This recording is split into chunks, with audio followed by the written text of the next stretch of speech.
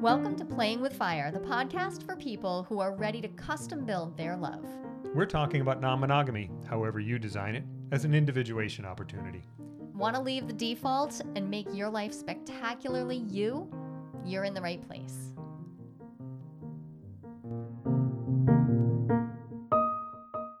Okay, we're here. It's a fresh week. You and I have spent a lot of time talking about relationships already this week. We have. And I want to talk about envisioning your dream relationship. Fun. And I want to talk about it with you specifically because I think this is a pretty good exercise for you. Well, envisioning is always good exercise for me. Okay, sure. And when we talk about envisioning dream relationships, a lot of times people imagine like they're one person. Even if you're leaning over into the open relationship world, it's easy to fall into the monogamous habit. So as though we were doing, hey, let's envision our dream relationship versus I would like to envision mine and you envision yours. And then also, I want you to envision your dream relationships. Because I want to shift us out of the idea that a relationship is the sum total of your relational being. This is important to me because it's not about whether these are, whether you're going to go collect and create for yourself a group of people who you have sex with or you're deeply emotionally connected with. It's really about envisioning your relational experience across friendships, close relationships, people you share time and space and energy. Yourself, possibly? I mean, you might want to have a relationship with yourself. As a Jungian psychologist, I wouldn't know anything about that. No, I understand that that's new territory for you, but...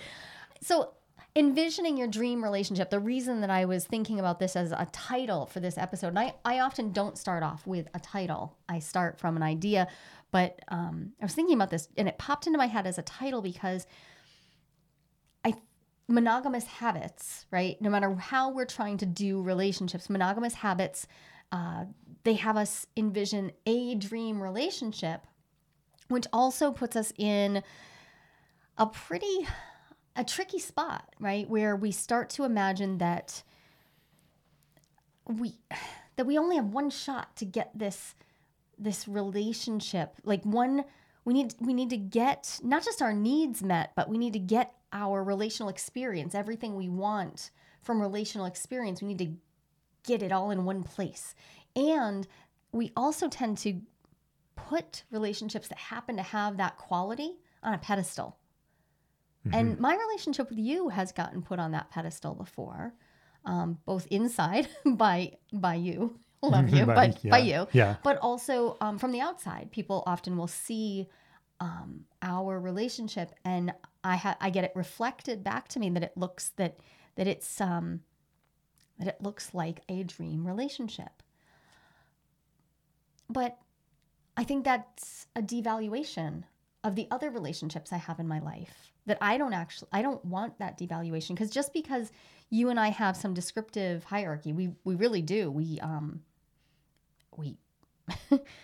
what with the kids and our life looks a certain way, that we have. And just because of how things have played out, I have struggled a bunch to find long-term partners that aren't just comets. A comet, hang on, pause for a second. A comet might be described as a partner who you do have a long-term connection with, but they come in your life in a more intense phase and then they pass back out of it. And sometimes comets show up on a really regular schedule and sometimes they show up on a really chaotic schedule. And there is a level of counting on them, but it's not an everyday relationship. And I have quite a few of those, and fewer of those long-term committed relationships the way that I do with you. And I think the default is to imagine that means I think that our relationship is, the dream relationship or a dream relationship when I don't know. I think the process of envisioning what I want in relationships as an ongoing, like that is a day-to-day Sure. ongoing part of my existence. So how personally. often do you revisit your envisioning of, well, our relationship, because we have it, pretty close and often, but any relationship. Yeah, I mean, our relationship, I mean, we have our regular schedule. So I have some inspiration to Yep. revisit what I want out of our relationship at our weekly check-ins, our celebration and recalibration check-in, but also at our quarterly and yearly check-ins and our 3-year. So there are all those. But I think about what I envision for relationships every day. Just every day.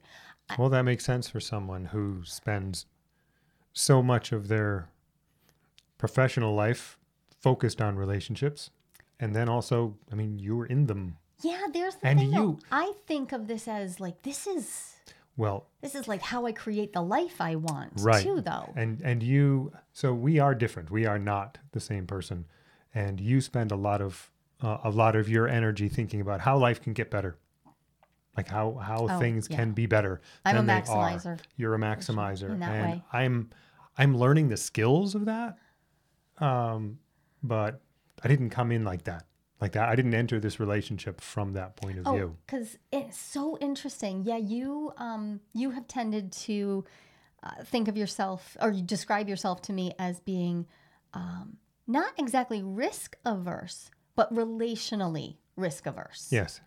Whereas I am more risk averse in certain areas. Like I won't take part in like risky sports, but I will absolutely take big risks in developing the relationships I really want, even if it's scary and puts me at on an emotional tightrope, suspended over a vast expanse of nothingness. I am relatively courageous when it comes to creating the relationships that I want. And I absolutely, it matters that obviously I care about relationships enough to make my entire career about them and all of my academic work about them. And I don't know, I also just had a realization, maybe about 18 years ago, that unless I took the creation of intentional relationships seriously, I wasn't going to have them. And so at first for me, it was all about friendships because I had already gotten married. I got married very young. I got married when I was 20, engaged when I was 17, married when I was 20. So I kind of considered that one a foregone conclusion. Like, okay, well, check. There's where I get to get all of that stuff from because I was monogamous. But I didn't have friendships. I had work colleagues in my late teens, early 20s. I barely made friends at college. And when I had a baby at 23, I was freshly 23. I didn't have any friends and I was lonely.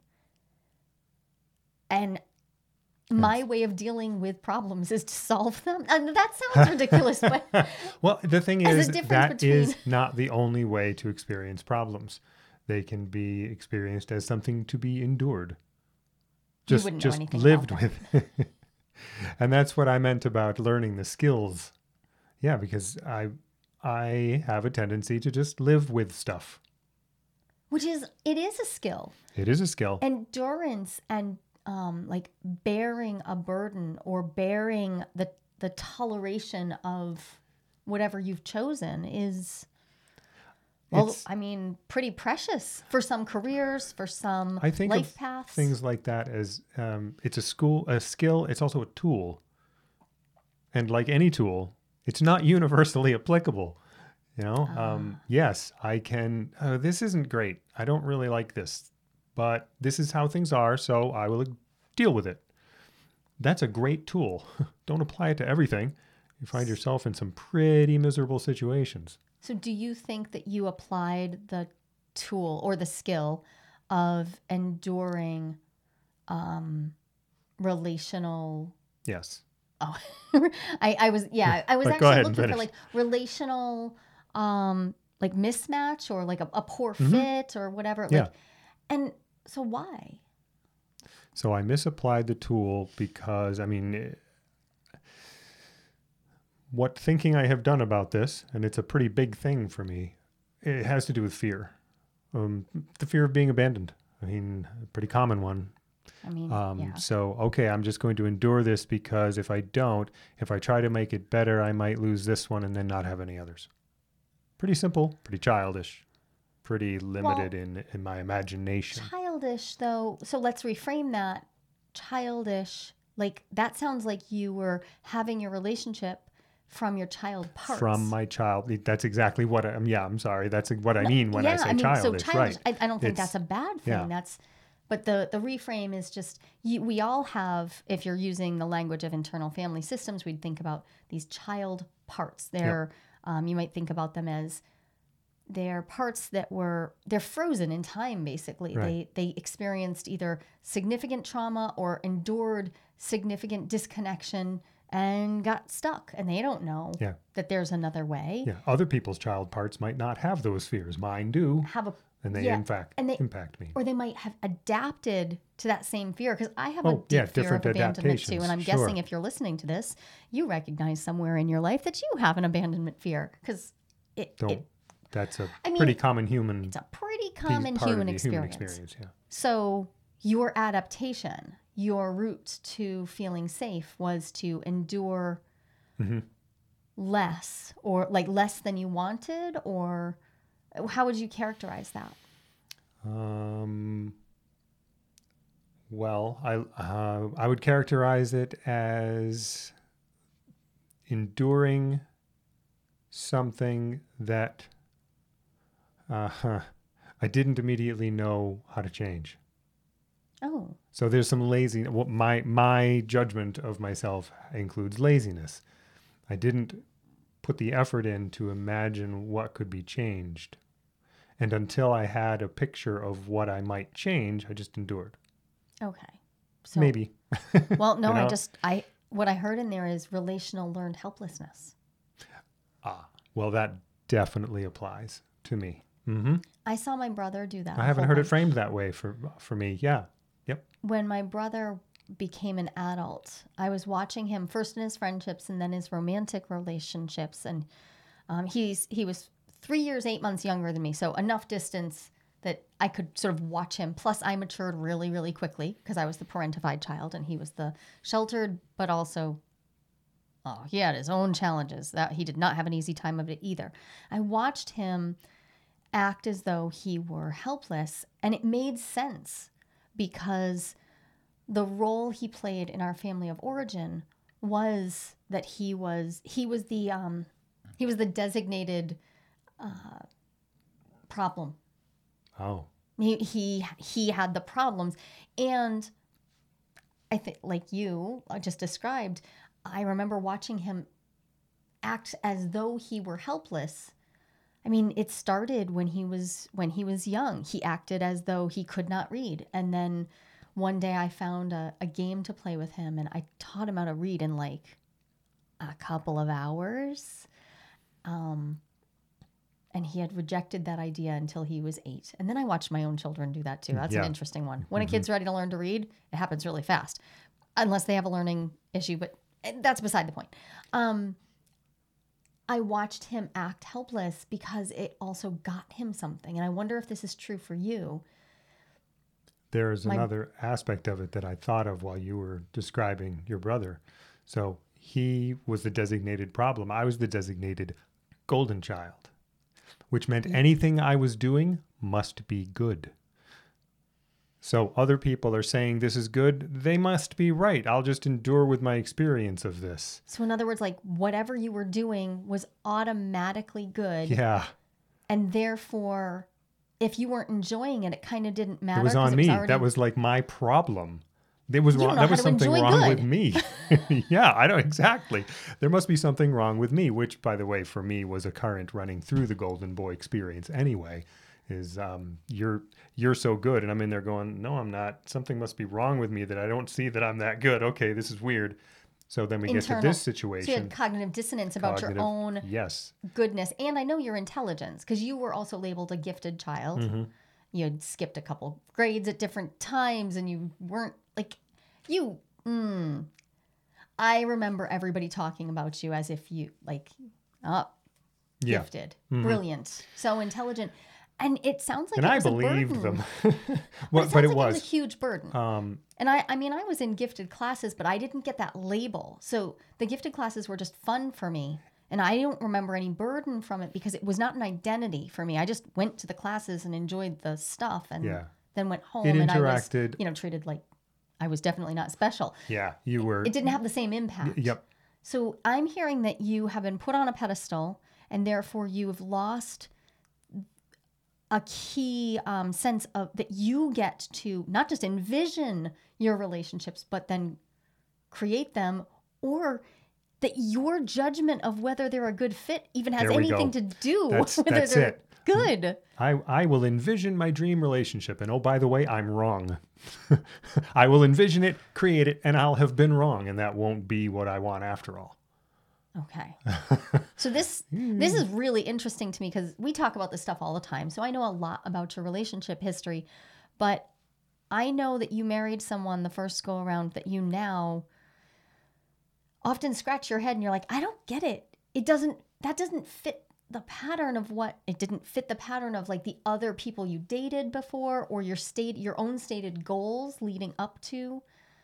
Yeah. So there's something there about it's almost like your imagination shifted. Is there anything to this? Do you think that you started to like use other people's imagination of what like your marriage relationship should be rather than your own? Just like to lean into the microphone and say, yes.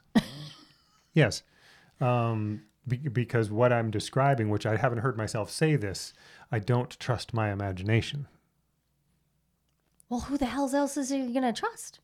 Well, as I'm learning now that I'm a certified old person, I'm like seriously disturbed right now. I'm finding that there isn't anybody else, which leaves me in a kind of limbo. I have to learn to trust myself. I love that you're a certified old person. I am. That's awesome. Do you mean like the AARP has I sent you a don't letter? actually have the certificate from the AARP, but I have much mail. I could show you credentials. I love your burgeoning elderhood. I Well, think it's really sexy. well, thank you. I do. I'm embracing it, and this is one of the things that I would like not to carry to the end of my life. This mistrust of my imagination. So I'm learning how to vision. I love this conversation. Largely because it's so much about me, which I love very much. And we talk about me all the time. But let's talk about you. But the ability and the willingness to envision something new, something different, something more in line with my desires. Well, I have to believe and trust my desires. And then I have to imagine how I can get there and trust that. I have trust issues with myself. Okay. And then desire just entered the room. Mm-hmm. So Lacan entered the room. Aha. Right? So I know about Lacan because I was next to you while you were reading it. You actually really helped me understand Lacan. So when I studied Jacques Lacan in my graduate studies. You studied Shaka Khan in your graduate studies? Jacques Lacan. Oh, Lacan. okay. I have no French accent whatsoever. Okay. Lacan, Lacan. Psychoanalytic philosopher, basically.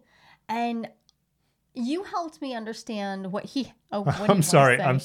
Nothing. The Shaka Khan thing is just really making me laugh. Hang on, I gotta get it out. Okay, I crack myself up. It's becoming really apparent that you were born in 1967 right now, because some of our audience has no idea who you're talking about because they are just regular aged adults versus your advanced level. I'm regularly aged for someone of my generation. Level. It's true. Advanced level. Okay, anyway, yes, Lacan. Okay. So you said you have to learn to trust your desire, trust your imagination, and therefore trust that you are in touch with your desires. Yeah. And the reason it made me think of Lacan is desire is not always something we want to act out, first off. Right. But also, desire is by nature about the space between me and that thing I want, because desire is about the longing.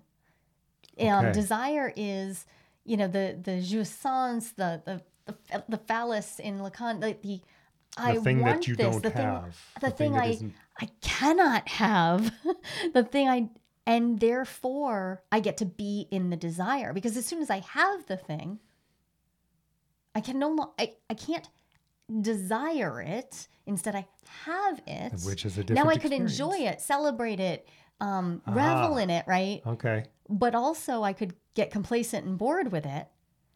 So there's a challenge there. To allow ourselves to desire something is also to allow there to be space between myself and that thing, that experience that I want, right? Or to allow myself to cycle in touch and out of touch with it.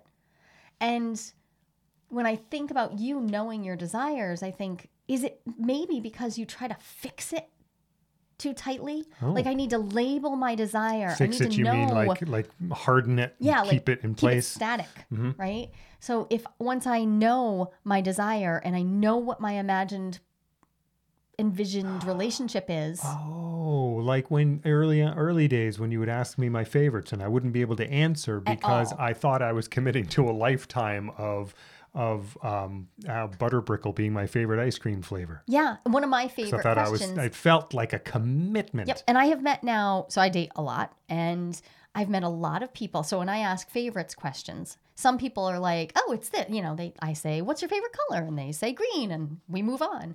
Or if you ask me, I say May 24th, and we move on because that's my favorite color. May 24th, standing in my backyard, that's my favorite color.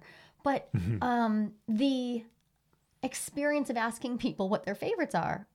Yep, there's another whole kind of person. They freak out and they're like, "Nope, I don't have favorites." There's the Chitiana Gagne kind. Well, they're the kind that can't make the decision, but then there's the kind like you. And when you finally got this across to me, I was like, "Oh, love. I mean, what's your favorite right this moment, right now? Right. Just share with me what would satisfy your aesthetic self right now." And that changed the game. You started being able to answer the question. It did change the game, and I'm still like getting comfortable with that. It didn't just happen. I'm still having to learn how to feel okay in claiming a favorite. Right. Which, how interesting, because one of the things that I envision in my relationships is that I like to know. I mean, I like control. Boy, I like control. I like to know the future, right? And so it seems like I would be the person who wanted to like make things static and make things fixed and like pin them down. But I actually really like dynamic systems. I like taking as a given that you will be different tomorrow. I find you to be much more relaxed about whether people are different day to day, and you have a really loose grip on like me needing to be self-consistent. You let me be incredibly changeable, but you're not comfortable with your favorite ice cream being changeable. So you said earlier that you did think that I had some intelligence, and I see where you're going here, and it's really an interesting picture because sure. So I'm worried about claiming and like locking in a favorite, and I'm in a relationship with you, which is a commitment. Yep. But not to something fixed. Yeah. So what if I committed to the concept of having a favorite and then let the favorite change? It's a different way to envision it. So that actually brings us to some of my core themes. When I think about helping people envision their dream relationships, because that's a thing I do every day. Every day, either I'm doing it with individual clients, private clients, I'm doing it in group sessions. Sometimes I'm writing about it or I'm speaking about it like this, but I think of this as a core part of my work, because without envisioning our dream relationships, can we actually do that thing I talk about where we, create the relationships we really want? Well, we could create something, But but it doesn't seem like it would lead toward what that So dream there- relationship is. so we need some processes here.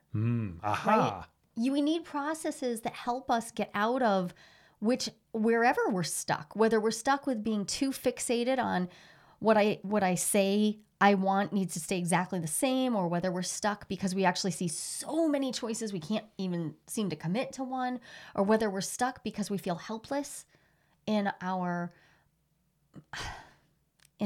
own right and ability to make our relationships, to state our want and then make it happen. No matter which way this is difficult, one of the antidotes is starting to have language around relationships. Sure. Right? Like without language, this is really, really hard. And that is where you and I made early days, we started to make changes to our very beings.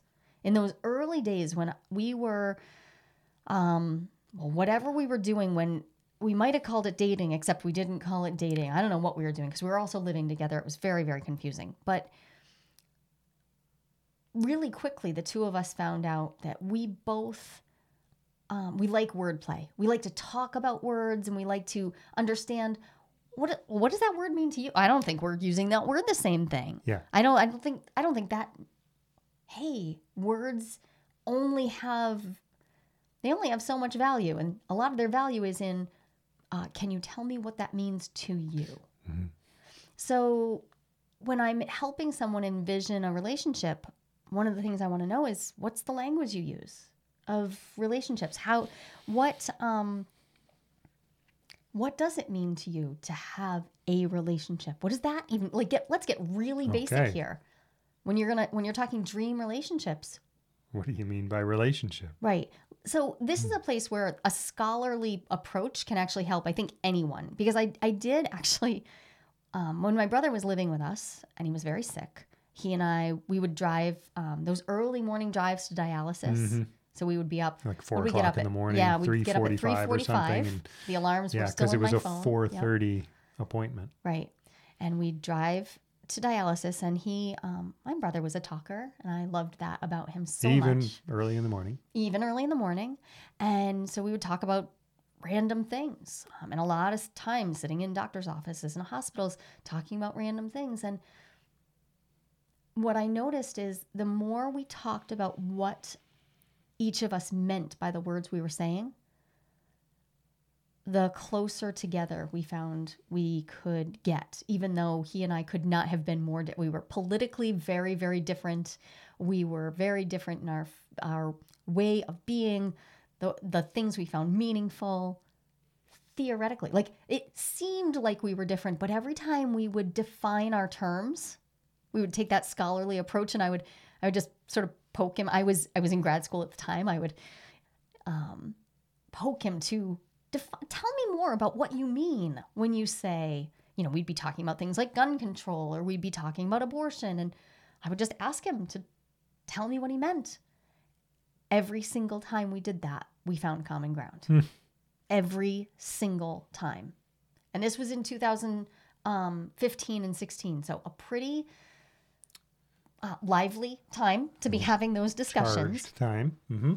And I know a sibling relationship is different from a romantic relationship in some ways, but in some really important ways, but also there is this real closeness, and he was dying. So we were, there was a raw intimacy in these conversations, and defining our terms. It's such a simple tool to simply turn curiosity and watch the tone of my voice. Because what I had to do, the other tool I used was watching the tone in my voice and make sure that I asked, tell me more about what you mean when you say that, in a genuinely open-hearted way, which was not how either of us were raised. Versus a challenging way. Right. So he and I that, were raised to poke holes in each other's arguments It was debate and every second of every Yeah. damn day. Mm-hmm. And I was trained and I got pretty good at it because my father wanted somebody to spar with. And John didn't want to do that. He never did. He always wanted kindness and gentleness. And so it was sort of like refinding our intimate connection. Oh, if I just turn toward you with genuine gentleness and open-hearted belief that we can find shared meaning in our humanity, then we also, our relationship changed. Because I mean, he was living in our house and it was really hard, and we had 7 children here, and he needed space in the house, and oh my gosh, it was so hard. But our relationship changed, and then actually became closer to the one that I had envisioned us having, which was that we would care about some of the same things. And so the skill that you used to get there was this working on shared language. Yeah. Which is not, it's not a hard thing, but it's not a simple thing. And you have to have the conversations, and the meta conversations about your conversations. Right, meta conversations. And it also required this sort of constant attention. So John didn't have the emotional bandwidth at the time. He was sick, and it was excruciating. He had little children, so it was awful. So it was up to me then to say, I'm going to turn all of my gentleness on this. And he was a little rough, and that was fine. That was the deal. Yeah. He wasn't able to hold that space, but we still found the tool useful. So you talk about in various of your professional capacities about talking about the value of assuming goodwill in spaces where that is a good idea. But I'd never thought about conveying goodwill, which is that's what you're talking about now. Oh, yes. You're like, you're conveying, like you're doing the things to convey to your brother the goodwill, that this is a conversation from a point of view of relationality, not debate and competition. Yep. Awesome. That is so important because, so I was taught to think about assuming goodwill, I was taught that when I was being taught to be a sex educator. Shout out to Raz Deshabo. She's the one who introduced that idea to me. Like, oh, assume goodwill, because you're going to be in a tender space talking about tender topics, sexuality. And what you're saying right now is right. Assuming goodwill is great. It gives me some ownership. I can be in any room and I can choose to assume goodwill and therefore be in a more open-hearted stance.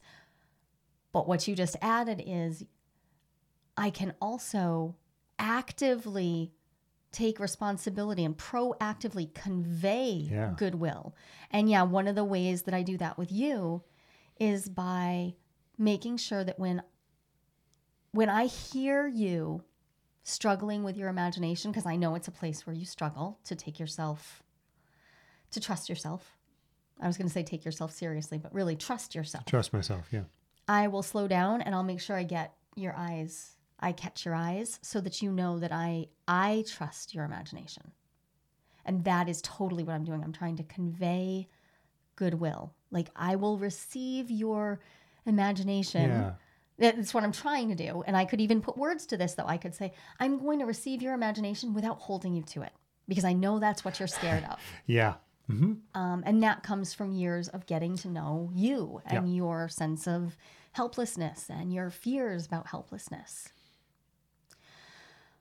So one tool being, let's define our terms. Mm-hmm. Another tool being finding some shared meaning in those terms, because we don't have to actually agree that the words have the same meaning. We could say, hey, in a dictionary, this word could have meaning 1, meaning 2, meaning 3. But we could agree that each of these meanings is valid in the context that we're using it. Yep. Like, my context might be different from yours. Yeah, I don't have to use the word the same way, but I have to know how you're using it. We've also now talked about starting to use your imagination more actively by just allowing yourself to trust and giving yourself the grace of being able to change your mind and be the dynamic human you are. Yeah, it's quite a ride for me, and it's Well, the thing is, I know that this is a necessary piece of moving toward a dream relationship, a dream life, a dream day-to-day existence. I mean, that's what we're really talking about. Yeah. You know, we started off talking about, I wanted to talk about, envisioning a dream relationship. But what I'm really talking to people about is how do you want to spend the rest of your life? Right. What day by day, minute by minute? A question I ask our kids all the time is, how do you want to spend your hours? Because if you don't know that, you can very easily create for yourself a life where you will spend the majority of your hours actively doing things you hate. That's true. It's the same with your relationships. Right. It's so easy. And so does this track for you? When you were creating your early relationships Mm-hmm. and potentially I asked you if you were using someone else's imagination, Right. if you were fulfilling some imagination that was like handed to you. Totally. Yeah. So did you take the time to think about how you wanted at any point? Did you have those moments or even just a flash where you're like, oh, the fast forward of this video is not going to look pretty. This is not how I want to spend my hours. That's did you a have moments? really good question. And the answer is no. And the reason is because I believed in that white male Ken Hamilton way anyway, that I was going to live forever. Oh, I forget about that. And You had the immortality thing, yes, which I never had. And that is such a disservice to myself. That gets in the way every day, multiple times a day. I'm starting to see it now. See that, that like what's the word? Extrapolation from now and what's happening now. Extrapolate out a day, a week, a month. Doesn't even have to be years. Like how's that going? And the practice of doing that is an active practice. It's a habit I have to build because I haven't. I've just been trundling along like I have all the time in the world. So you and I have two very different perspectives. Mm-hmm. Mine has been, since I was a little child, I have lived very much with a memento mori, the Latin phrase, remember you will die, memento mori. Yeah. That is like central to my self-concept. I started losing people very young. Plus, I grew up on a farm where I watched slaughter happen. It was very, very normalized. I was told my mother would die young. So, and you just didn't. That's just not what you internalized, even though death was present for you. You lost your father at just 17. Mm-hmm. So, okay. So it was present. And we just did different things with it. We did. And I don't know how much, this isn't blame. This is just pure curiosity. I wonder how much the Golden Boy experience helped me, supported me in my belief that, that's for other people in some like deep psychological way. Because obviously there's nothing rational about it. Are you a human? Yeah. You know what the lifespan of a human is? Yeah. What are you going to do about that? Ignore it. And that was what I did. I guess there's some that it sounds like a Dan Ariely problem. Totally. That sounds rationally irrational. Like I can hear the sense it is like, because in an existential sense, none of it matters. Doesn't matter. Like you're a speck of dust in the universe and it just doesn't matter. Do whatever you want. Mm-hmm. Except humans are meaning-making creatures. So it does matter in the context of you making meaning, and your relationships matter in the context of you making meaning, and your choices about how you design those relationships matter. And you are the first person who talked to me about meaning. Eek. Dude. Just didn't come up. We weren't having real conversations until you were in your 40s. Mm-hmm. I don't remember anybody talking about meaning. So I could have maybe stretched my reading a little bit throughout my life. And that's funny though, because actually you read Pratchett plenty.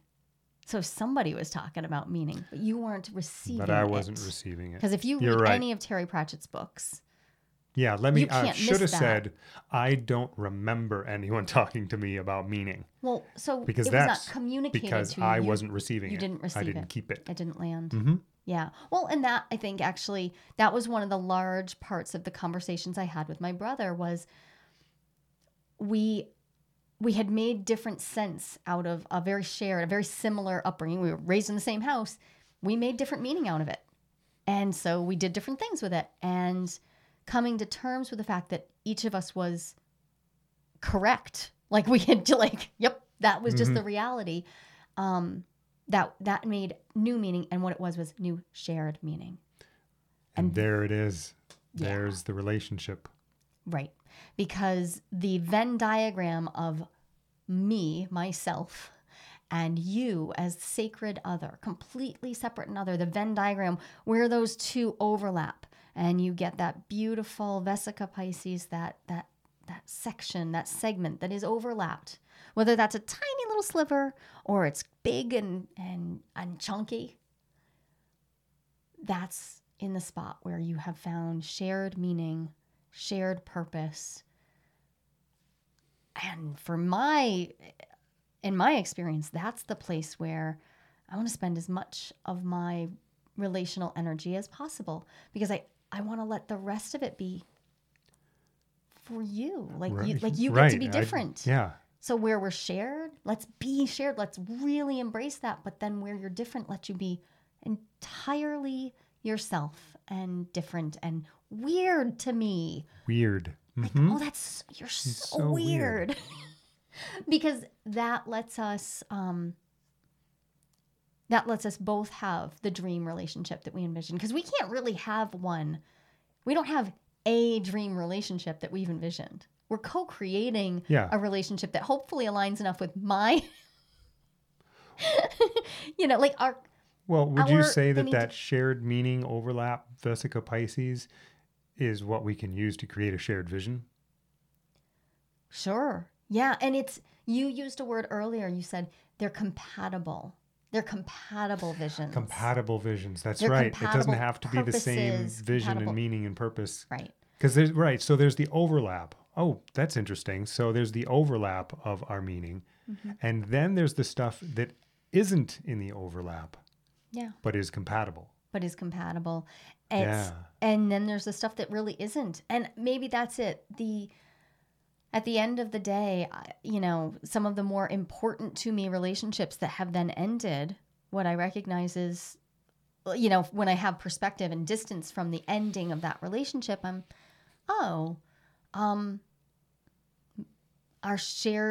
the shared portion of our meaning, of our purpose, it was just no longer relevant.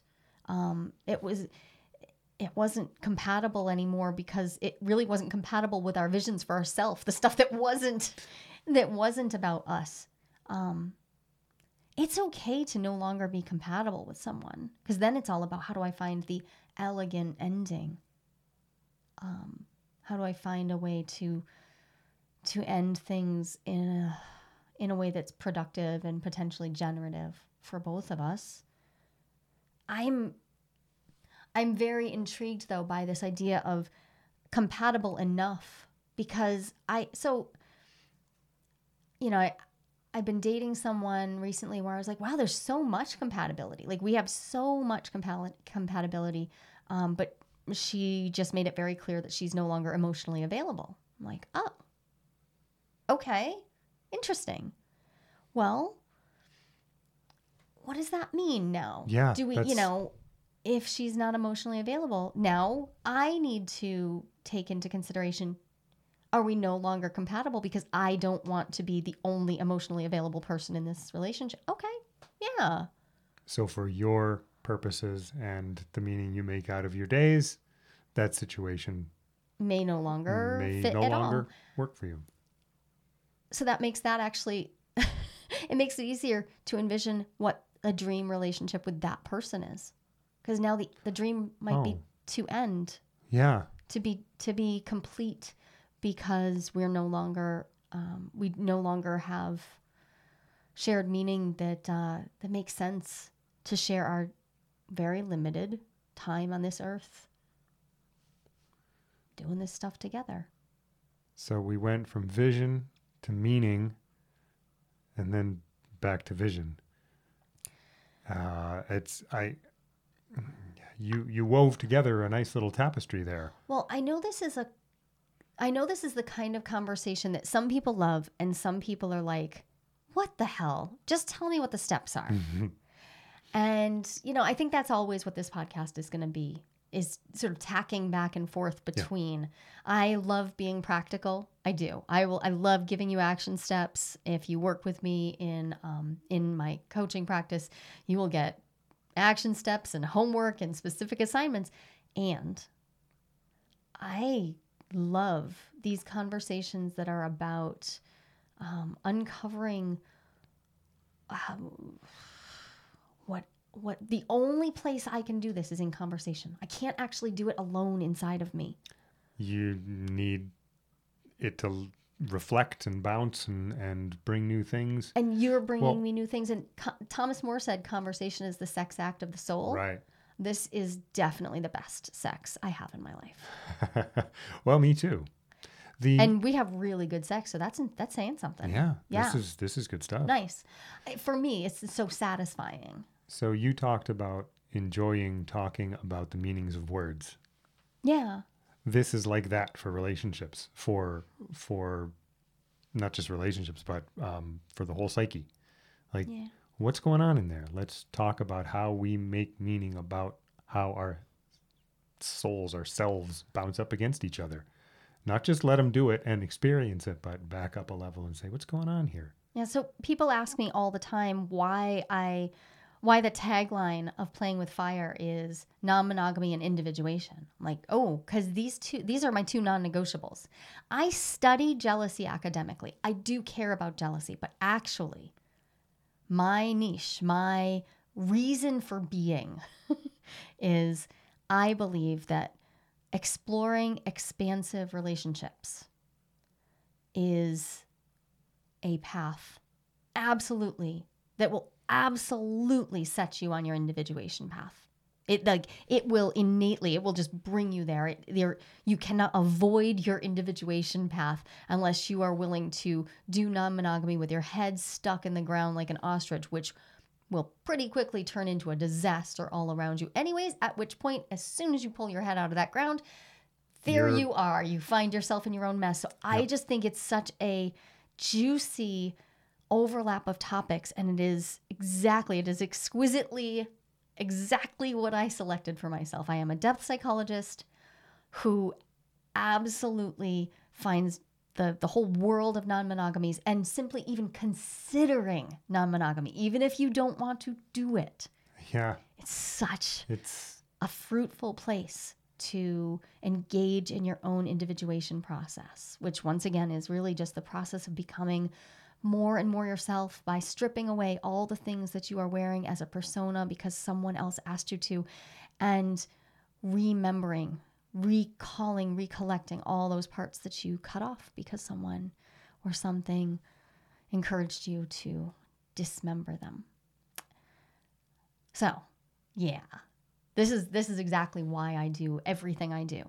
And conversations like this, if they light you up, spend more time in my space, because this is exactly why I do the work I do. And I'm so glad you are here and participating, because you add something to this conversation that I could never do. You have a completely different perspective. And that's how I feel about so many people in my life. I'm like, this is why others, capital O, other, matters so much. Yeah. Because the in-between, I get to desire you because I cannot have you. Nope. I can't. Nope. You are you. I can't have you. You're over there, and you have experiences that I will never have had. Thank the gods for differentiation. Absolutely. Awesome. Okay. Thanks so much for talking. Thank you. There's no one right way to design your relationship.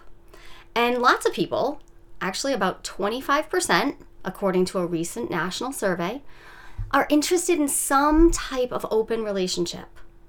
But how do you know if you are ready to open up happily? Not everyone is, and that's no problem.